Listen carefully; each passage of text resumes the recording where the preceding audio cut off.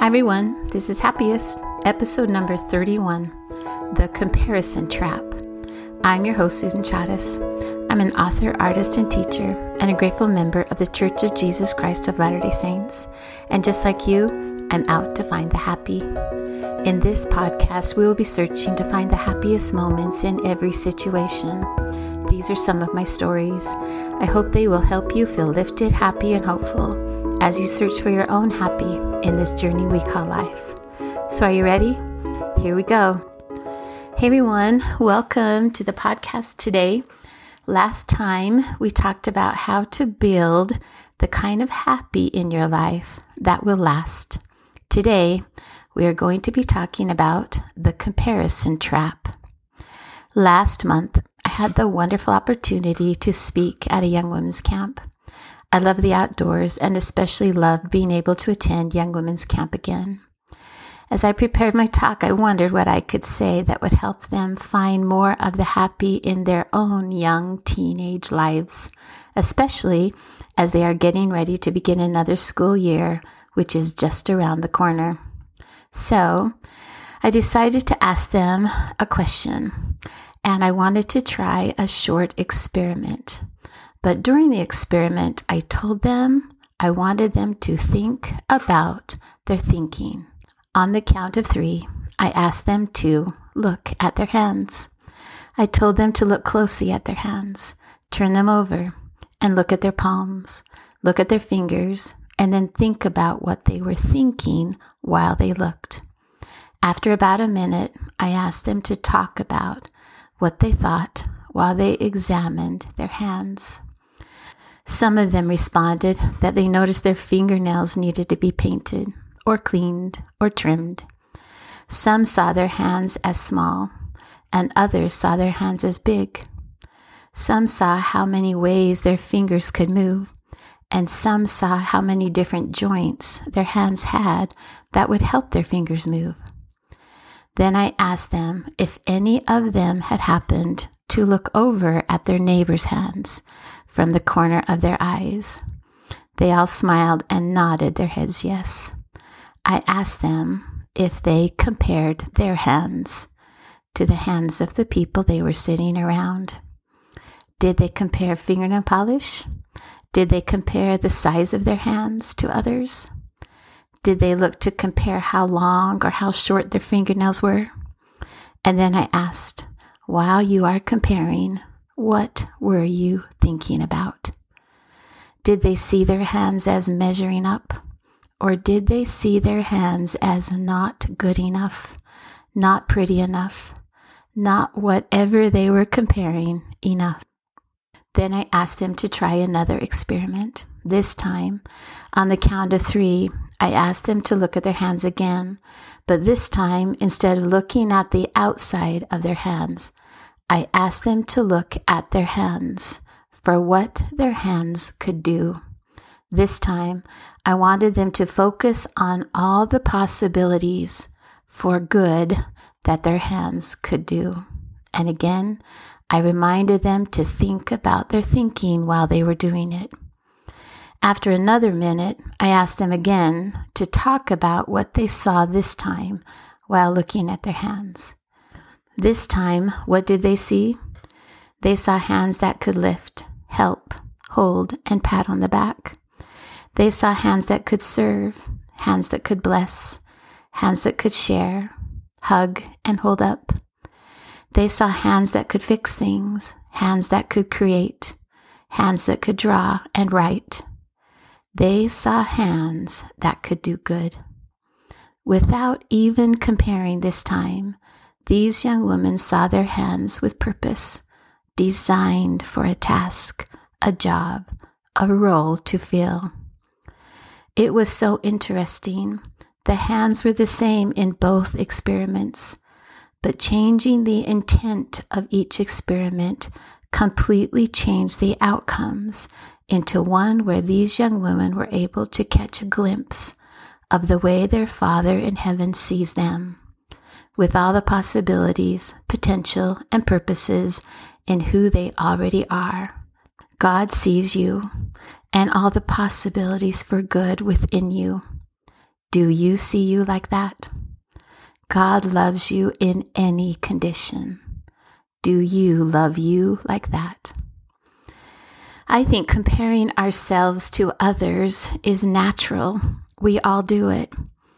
It helps us learn from each other, and it helps us be motivated to better ourselves. And when we compare, we can work toward reaching for more of what our potential could be. However, if we are not careful, I also think comparisons can feed our thoughts with too many feelings of not being good enough, too many ideas that I don't measure up, and not being worthy enough. It is amazing to me how fast comparisons can quickly turn our thoughts from, I am doing pretty good today, immediately to I am a failure in as little as an instant if we are not careful. There seems to be a comparison trap that can ambush us and spring open at any time, any day, leaving us with feelings of inadequacy, unworthiness, and jealousy. Comparisons can nibble away at our happiness. Comparisons can chew away at our self-worth. And comparisons can make us critical of everything we do. I know I have had plenty of those look around you and compare yourself to others kinds of days before. In a world of constant comparison, it's difficult not to judge our own value based on what we see when we look at others. When we compare, the skills and the gifts of other people can often seem so much better than our own. But the reality is that each of us is born on purpose to be different, on purpose with different talents, different abilities, and different gifts. Not all comparisons are bad. It is possible to righteously admire someone, and that is healthy because it motivates us to improve what's in ourselves. However, being jealous of someone else's strengths, being ashamed of our own weaknesses as we compare, or envying what we think is a perfect life you might think someone has, is purely a negative activity that does not serve you well.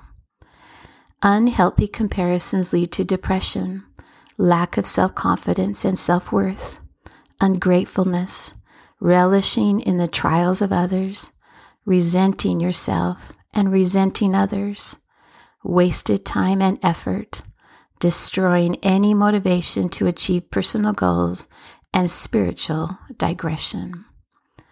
So what can you do if you are ever caught in the habit trap of comparing yourself to everyone else around you? First, gently remind yourself that you are on your own unique journey. Your story goes back to when you were in heaven, where you existed as a spirit with God and the rest of His spirit children.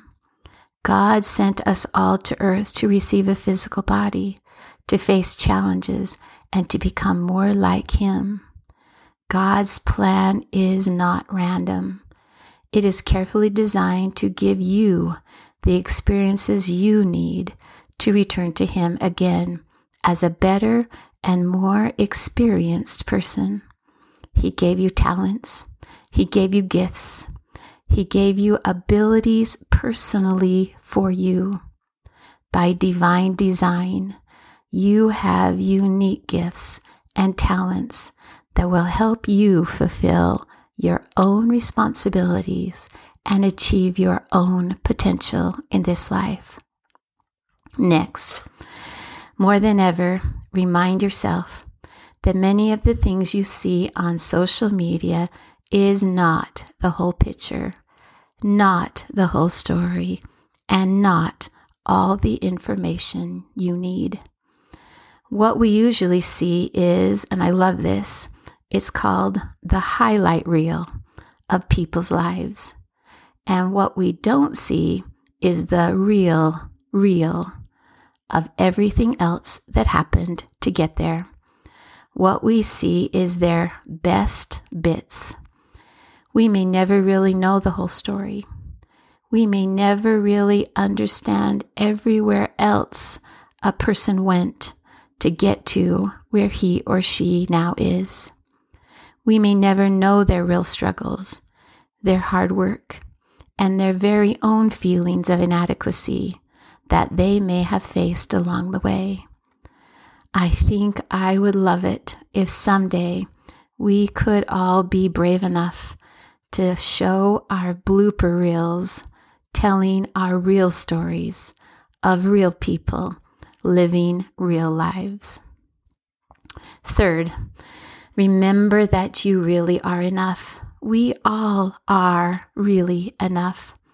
When you are certain about your own worth and your own abilities, when you know of your own unique gifts and talents, when you begin to understand that working as a team needs many different personalities and abilities to make the team work, then you will pay less attention to the performance of others, and you will feel happier with who you are and what you can uniquely contribute. Someone explained it this way, and I love this. When I compare myself to another and don't have my own objective clarity about my own goals, my own gifts and talents, it is about as useful as trying to work out if I'm taller than someone when I don't even know how tall I am. If you feel good enough on the inside, then you will feel less of a need to compare yourself with others on the outside. Fourth, delight in your own individuality and uniqueness. Know that God loves you. Know that He has a plan for you, including all that you already are. He loves you individually. He created your uniqueness. His plan for you, of course, includes your individuality and uniqueness. At a BYU devotional, Brother Merrill J. Christensen taught, quote, "Your value to Him is independent of your body mass index, your accomplishments in art, your academics or athletics, your possessions, your popularity or marital status, your current calling in the church, or any other thing that can be a source of comparison and competition. His love for you is infinite and intimate, intensely personal and specific. He knows your name, your successes and setbacks. He knows your triumphs and defeats. He knows your fears, and He knows your doubts. He knows your hopes, your desires, your motivations. He knows your thoughts, your words, and your actions. He feels what you feel. He shares your joys and sorrows, and He desires your happiness now and forever." End quote. You don't need to compare yourself to others to find your worth, your own value, or your own strengths. You really are enough. You are worthy of happiness. You are exactly where you need to be. You can find the happy in your life right now where you are. Go ahead, start by looking at your hands. What do you see? But instead of looking on the outside of your hands, switch over to see all the possibilities your hands can do. Your hands can lift, hold, pat on the back. Your hands can serve, bless, share, hug, and hold up. What do you see? You have hands that can work. You have hands that can hold a newborn baby.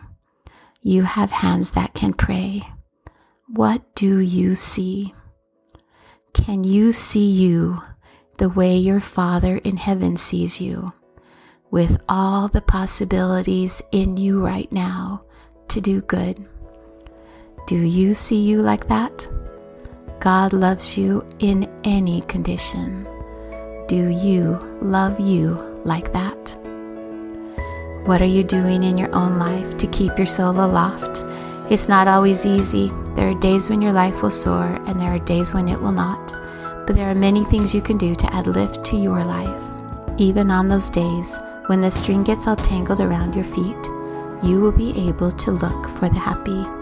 That's what this podcast is all about.